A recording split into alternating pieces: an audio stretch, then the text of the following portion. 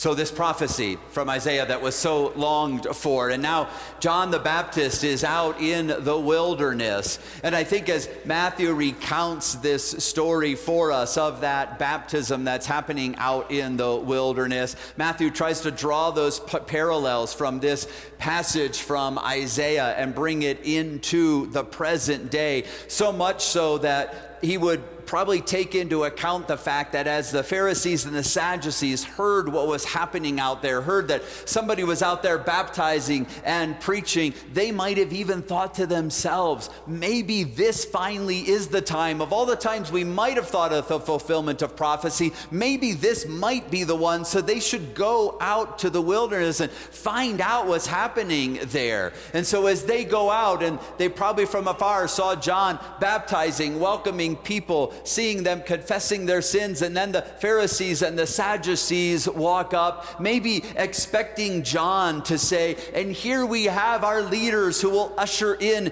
this new kingdom. Here we have our leaders who will help us fulfill this prophecy. And instead, John looks at them and says, you brood of vipers. And I have a feeling in the midst of that, the Pharisees and the Sadducees said, nope, this is not the way we thought this prophecy was going to come to fruition. This was not our intention of how all of this would come together. But I think what John was saying to them was really the same thing John was saying to everybody. He wanted everybody to have the same experience. He wanted everybody to know that they could confess their sins. He wanted everybody to know that they could have repentance, that their lives could change. They could be in a direction that would align them more closely with God. He wanted everybody to know that the blessings of God were right there in front of them. And maybe he was trying to draw parallels of those prophecies from of old to let people know that they were right at the cusp of seeing them revealed. But John, knowing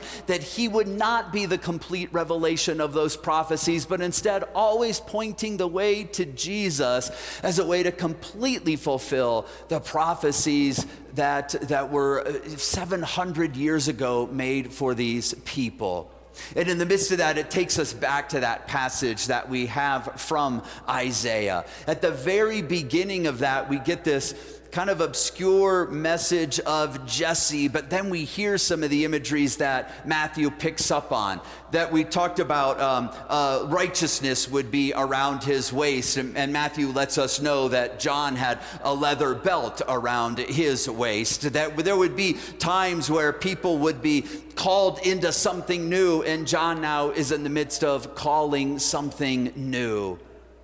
And maybe what they would start to understand is that they were called into something new in a way that brought that prophecy new life. Because Isaiah started that whole passage out with this phrase, a shoot shall come from the stump of Jesse. Now, for us to really understand that, we probably need to understand something right at the beginning. And so I'm going to give you an opportunity to just look at your neighbor and give a little nod if you know exactly what's being talked about here. So I won't call you out or ask you to raise your hand if you know who this person is, but it only makes any sense if a shoot shall come from the stump of Jesse if we actually know who Jesse is. So if you know who Jesse is, just look at your neighbor, nod like, I got this one. So like 9 people nod to their neighbor right there. So let's figure this out. So Jesse, I love the way Isaiah sets this up, because Isaiah, as a prophet, would call on one of his predecessor prophets. And if we go back to the first prophet Samuel, we will hear back in the book of Samuel that Samuel was sent to anoint another king. This is as Saul was in the midst of his reign, but Samuel was sent to Bethlehem to the house of Jesse.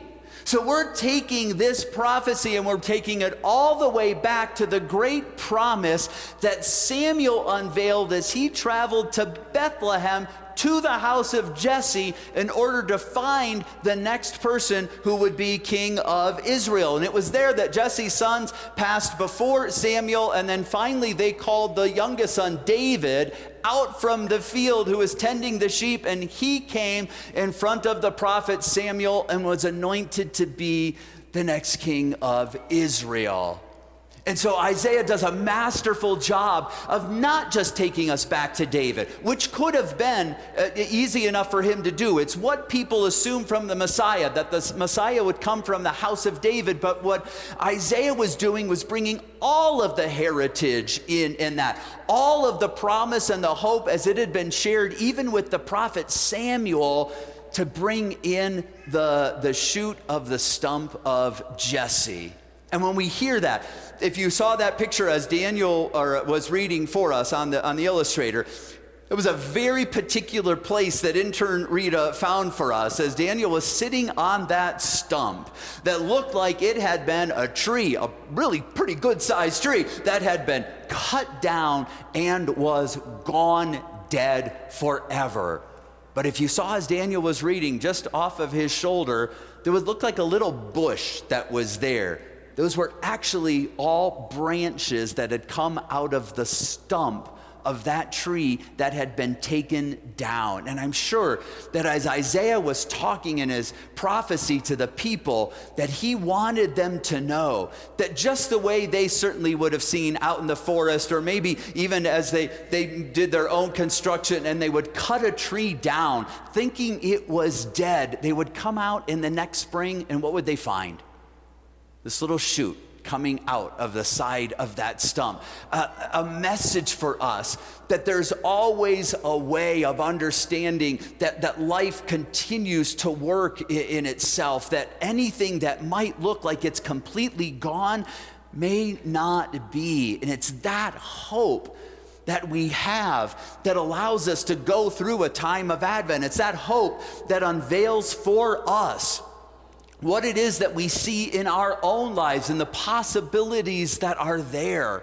So for Isaiah bringing this prophecy, and then Matthew picking up on it with John the Baptist, and then pointing us toward Jesus, letting us know that that spirit that we heard that would be there in Isaiah now is going to be there, even as Jesus baptizes people with the Holy Spirit and with fire. And then it might seem really dark when we hear that Jesus is going to take a winnowing fork and clear the threshing floor, and all the chaff or the grain's going to be, or the wheat's going to be brought into the granary, and the chaff's going to be burned with unquenchable fire. But maybe what we need to see with that is Jesus is ushering in a new way that we can be the people of God. And I think Isaiah was picking up on this very fact, because after this prophecy about the shoot coming forth and a branch growing up from the stump of Jesse, which we know would connect us to the house of David, where people thought the Messiah was coming from, that Isaiah gave us a glimpse of what we can expect from that. Again, using just a very common imagery from nature, saying that, a wolf will lie down with the lamb, that the leopard would lie down with a baby goat, which always reminds me when my seminary professor said, the leopard might lie down with the baby goat. The goat's not getting much sleep when that happens. But I think that's the call for us, is to realize that's exactly where we need to enter in. We need to enter into that place wherever it feels like we are the people who have the power and the authority, much as the Pharisees and Sadducees might have thought when they came out to the River Jordan to see what was happening there, that our call is to usher in a new way that we're in relationship with God and with each other. That we look for those people who are the most vulnerable in our society. We look for those people who, either through their lifestyle or their economic status or how they've been treated by the church or other people at any point in their life, we are the ones who are called to be there for them, called to bring them a comfort and a peace and a hope that they may not have experienced before. That's the kind of hope that comes to us when we see that something might be dead and yet still has some life. And I would say that I have the opportunity to experience that. I realize sometimes a little more often than a lot of people.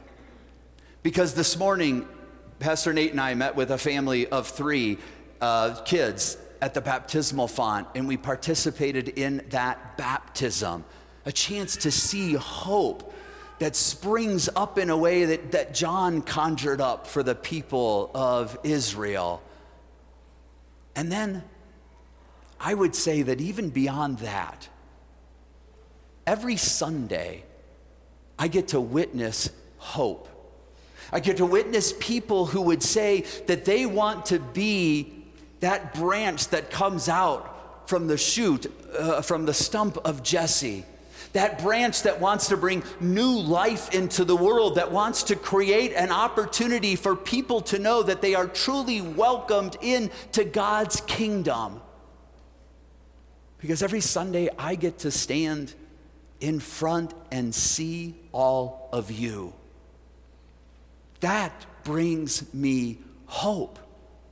I see people who are out there willing to say, we will be the people of God in this world. We will be the people who will reach out. We will be the people who will make a difference, who will let me know that the promises that Isaiah made 700 years before Jesus, the way that John ushered in the kingdom of heaven, pointing it all toward Jesus through Jesus' life, death, and resurrection.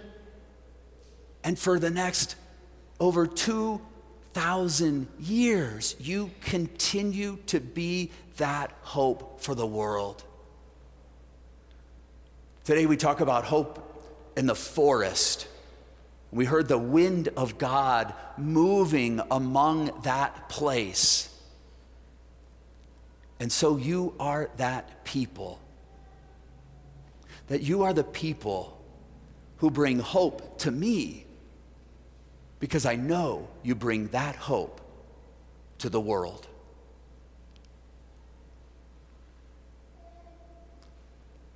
Amen.